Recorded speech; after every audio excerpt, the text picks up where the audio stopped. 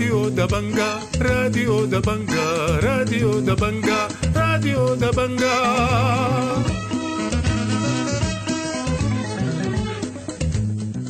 أعزائي المستمعين، السلام عليكم، وحييكم وأقدم إليكم نشرة الأخبار ليوم السبت 2 من ديسمبر 2023. برنامجنا يشتمل على نشرة الأخبار مع برامج أخرى متنوعة، لكن في البداية وكالمعتاد نبدأ فقرات برنامجنا بنشرة الأخبار، والبداية بالعناوين.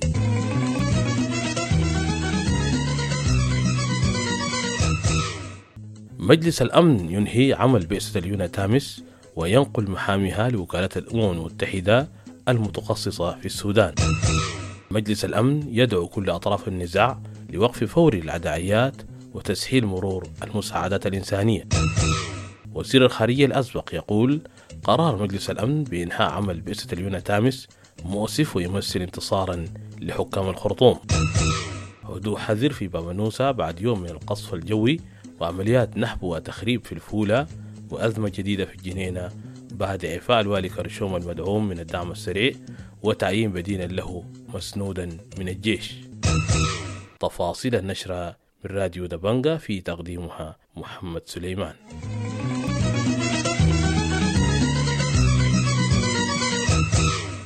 صوت مجلس الأمن في ساعة متأخرة بمساء أمس على مشروع قرار أنهى بموجبه مهمة بئسة الأمم المتحدة لدعم الانتقال في السودان اعتبارا من الاثنين المقبل، ونقل مهامها إلى وكالات الأمم المتحدة المتخصصة في السودان. وجاء قرار مجلس الأمن على خلفية الطلب الذي تقدم به وزير الخارجية المكلف من حكومة الأمر الواقع في شهر نوفمبر الماضي. وصفت الخارجية السودانية حينها أداء البئسة المخيب للآمال في خطوة أعقبت قرار طرد رئيسها فولكر بيتيرس واعتباره شخصا غير مرغوب فيه. دعا مجلس الأمن الدولي كل أطراف النزاع لحله عن طريق التفاوض إلى وقف فوري للعدائيات وتسهيل مرور المساعدات الإنسانية التزاما باتفاق جدة. ودعا المجلس في قراره الذي أنهى بموجبه مهمة بئسة اليوناتامس في السودان، دعا كافة الأطراف للعمل للتوصل إلى حل سياسي دائم وشامل يحقق أعمال السودانيين في مستقبل سلمي مستقر ديمقراطي. عبر سفير إبراهيم أيوب وزير الخارجية الأسبق عن بالغ أسفه لتلقي خبر خروج بئسة اليوناتامس من السودان، وقال لراديو دبنقا أن هذا القرار يطرح التساؤل أما إذا كان متخذوه مدركين لتداعياته. ويعتبر أيوب القرار انتصارا للحكام المتسلطين في الخرطوم على حد وصفه. وأضاف لراديو دبنقا: أنا بفتكر إنه هذا القرار قرار مجحف حق السودان، مسيء لكل الشعب السوداني اللي من الأساس كان رحب بمجيء اليوناتامس. الآن الواحد كان بيتوقع إنه الدول الغربية على الأقل بريطانيا وفرنسا والولايات المتحدة كانوا يقيموا ضد هذا الاتجاه، على اعتبار أنه هم أعلم الناس بما يحدث في السودان. شهدت مدينة بابونوسا بولاية غرب كردفان يوم الجمعة هدوءا حذرا بعد القصف الجوي للحاملة العسكرية يوم الخميس. يأتي ذلك بينما لا يزال سكان المدينة نازحين في أطرافها في ظل أوضاع إنسانية حرجة للغاية، على الرغم من مناشدات الإدارة الأهلية لهم بالعودة إلى منازلهم. وقالت الناشطة بوثين حماد لراديو دبنقا إن سوق المدينة لا يزال مغلقا ما أدى أماكن بيع اللحوم والخبز، هذا إلى جانب انعدام السلع الأساسية بالمدينة.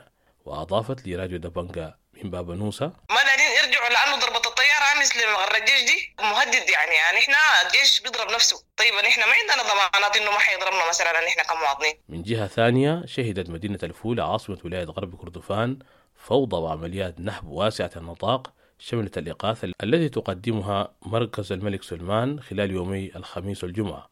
وقال الصحفي معتصم الضي لراديو دبنقا إن الوضع الأمني في مدينة الفولة منفلت تماما وسط حالة إنسانية سيئة يعيشها السكان.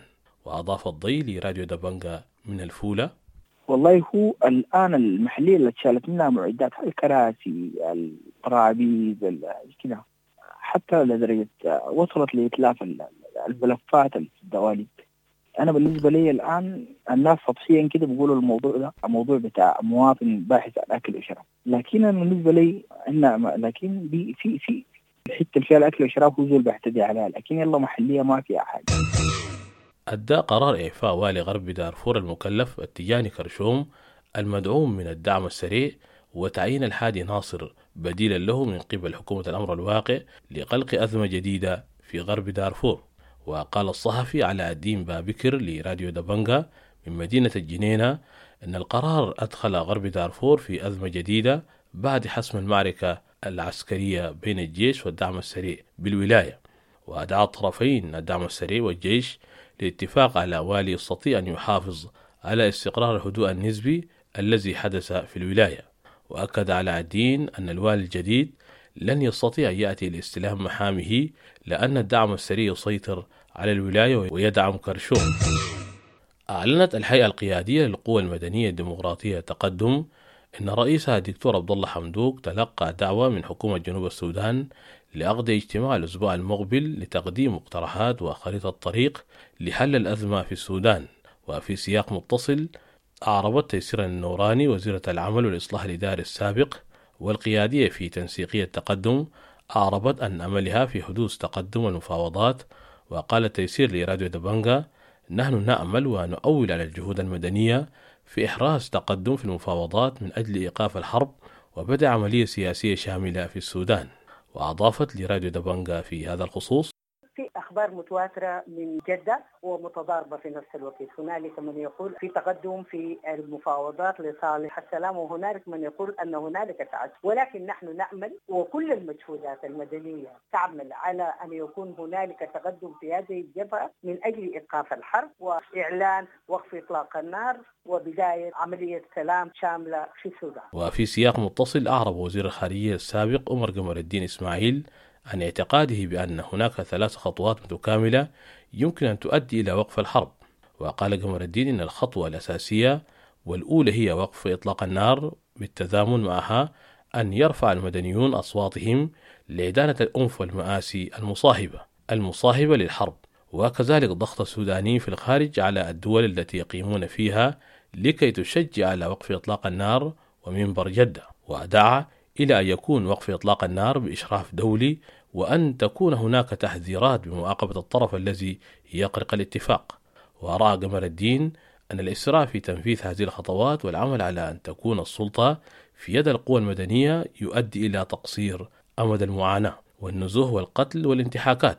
وأضاف قمر الدين لراديو دبنقا في هذا الخصوص: القوات المتحاربة وقف إطلاق نار يجب أن يتم بإشراف دولي ويتم بحسب القواعد المعمول بها في كل العالم، ويكون في إشراف دولي أساسي يحدد الخروقات ويحدد من قاموا بهذه الخروقات، ويكون في ضغط كبير جدا من كل السودانيين وأصدقاء السودان الموجودين حول العالم، لكن اعتماد على قدرات السودانيين واعتماد على وجود السودانيين الموجودين في داخل السودان وخارجه، ومن ثم الاتجاه للاستعانة بالدول الأخرى في إعادة البناء والتعمير.